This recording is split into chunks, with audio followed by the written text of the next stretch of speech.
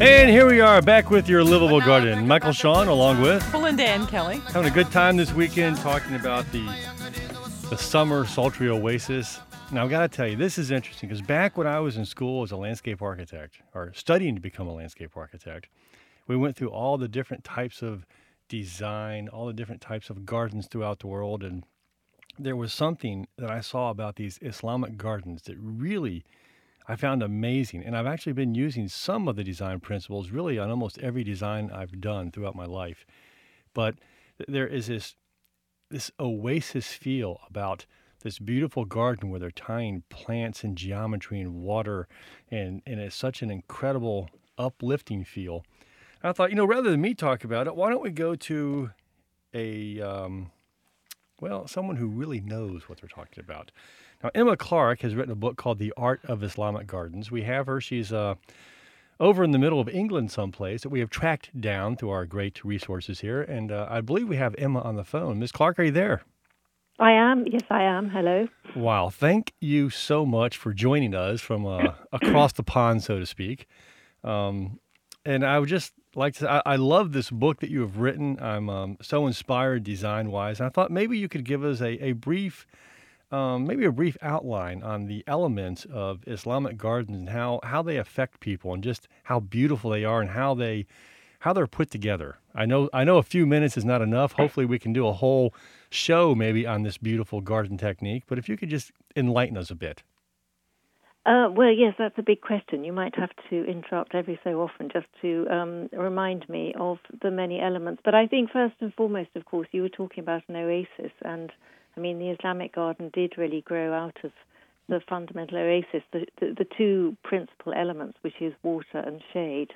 And and this was when the Quran was revealed in the 7th century, of course. One of the main chapters, the chapter of mercy, talks about the gardens of paradise.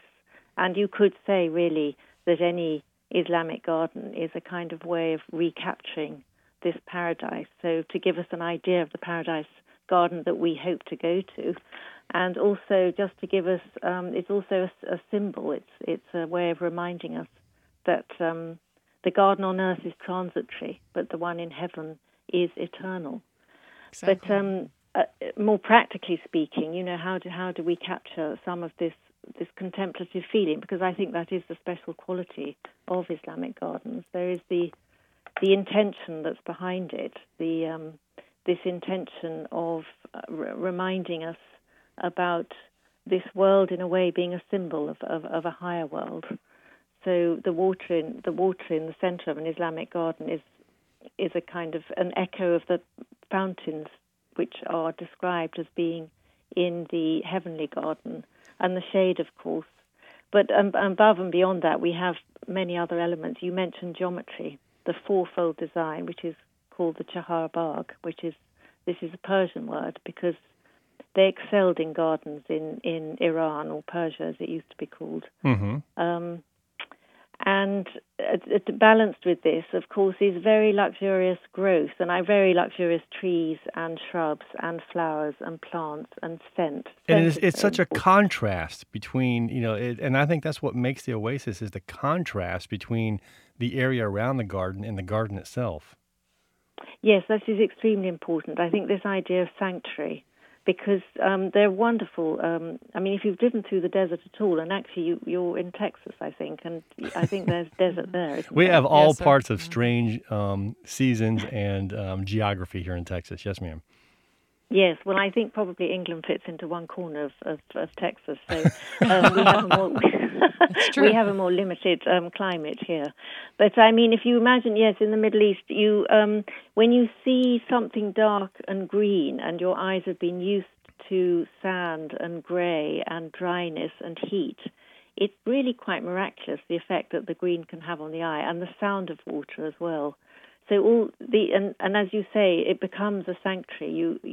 It's a sort of haven, and there's the idea of the walled area. I think paradise comes from the Persian word again, paradesa, which means enclosure. It means it's a walled area. Mm-hmm. So within there is this fantastic sort of oasis, one always comes back to the same word, but it's an oasis of lush green and running water. I think the idea of running water is very important. It's very rarely still. I mean, it can be still in a pool, so you have the wonderful reflective qualities, but running water is very important, and there are many different features in an Islamic garden in different parts of the Islamic world where the water can run over carved stone. I noticed, I had a quick look at the website before this interview, and I've noticed you have some carved stones in some of your gardens, so the water runs over it. Yes, ma'am. And then the sunlight catches on it. You see all the whole sort of, and light is very important, and the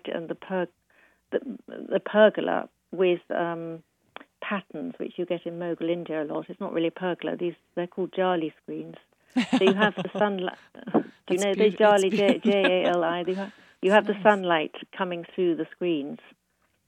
This is very important, and the whole link. Another element of an Islamic garden is this link with architecture. Actually, it's an important idea. The idea of the sort of outside room. Oh, that's what I love so much about it, because there seems to be. It's all about living space, and one area slowly just moves into the outdoor living space from the indoor living space, and the architecture and the structures tie it together so well. Exactly. This is an essential element, really, especially if you travel. I don't know how much you've traveled or how many of you have been to Europe, but one of the most famous Islamic gardens we can say is at the Alhambra in Spain. Yes.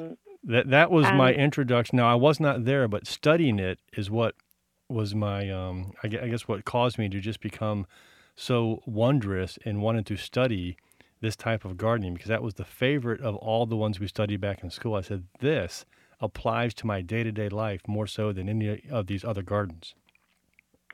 Yes, especially if it's hot where you come from.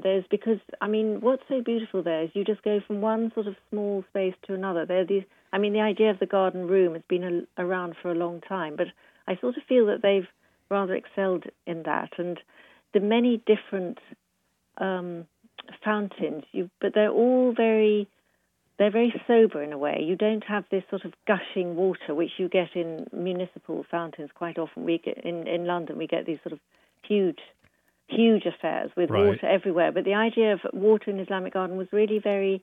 It was quite subtle and it's a very very intimate tranquil scale, isn't it? It's so intimate. And it's an intimate scale. Right. Very, very, especially the Alhambra and the Henralife gardens next door. You never feel overwhelmed.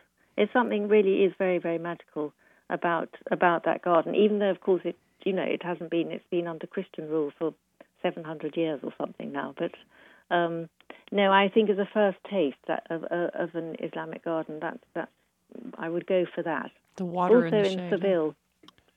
And yes, many, obviously I'm sure, as you know, it's been manifested all over the Islamic world in different ways. Mughal gardens, they've excelled, of course, in the Mausoleum Garden, the Taj Mahal being the most famous example, which, just simply wouldn't have the effect it has if it were not at the head of that really magnificent garden with the fountain and the it gives that sense of unity or order, and quite frankly, I'm so pleased you mentioned that, because that is fundamental. You've obviously had a look at my book, or you just know it anyway. Well, I've learned a lot from Sean, and I pretty much am kind of boring. I don't, I have to have a sense of order in order to feel calm or settled or whatever. And I love the water out there, because I think it does bring life or activity into a garden when nothing at all is out there. But when you hear that water trickling or moving and just that simplicity, it just seems like life. There's activity, right? But that sense of order is so important to me, that things they're in their place, but that sense of unity too that ties that place in to you, when you walk into that garden. So no, I'm not an expert in any way, but I know how I feel when I enter certain gardens. Well, no, that's really important things to say, because I think the sense of unity underlies everything, and it needn't be too overt, and the order can be quite subtle, because one doesn't want it to become regimented and too obvious, because you want to have a lot of planting as a balance, as a balance to the order. So, the geometry underlying it might not be obvious, but as you say, there is this underlying sense of unity, and that really comes from a certain understanding of what the Quran is about, but not just the Quran, of course. All religions have have this idea of our connection with the world around us. Exactly, and right. It's a sort of cosmological connection, and as you say, with ourselves. And I think it's about centering. There's also this idea of a kind of journey when you go into a garden. And I've noticed where does one end up in a garden? You always end up around water, because that's where we feel at home, and that's, there's this in Islam, in the Islamic sort of cultural aspect, there is this understanding that water is a symbol of the soul as well. So I think when you're sitting next to it, you can really begin to appreciate that if one has the time to sit. And that's the key thing, taking the time to sit and just enjoy. And well, Ms. Clark, I'll tell you what, the book is, now I'm not even sure when you wrote this book. I should probably find it, because when did this book come out, The Art of Islamic Garden, of the Islamic Garden? The Art of the Islamic Garden, well, it came out in paperback about 2 years ago, but I wrote it about maybe at least 6 years ago, actually. Okay. Yes. Well, it hasn't, yeah.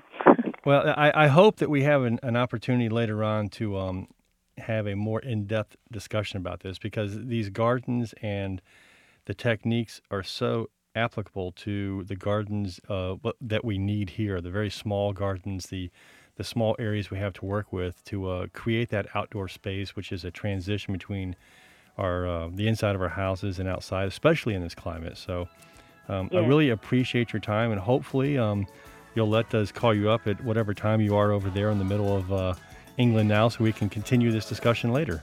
Very good, very good. Thank you very much. Thank you, ma'am. Emma. You're a joy to have, and we adore your accent. It's so beautiful. All right. Thank you. Yes, ma'am. Goodbye. Thank you. Goodbye, dear. That's Emma Clark, and it's a great book. The principles in this book and how they apply to design, I use them all the time. You probably would not recognize it, but the geometry, the order, and how you mix water and plantings and hard surfaces is all of those traits are so incredible, and how they show up in a garden, how you feel so comfortable in them. It's a great book to have for any student of design or anyone who's trying to develop a courtyard.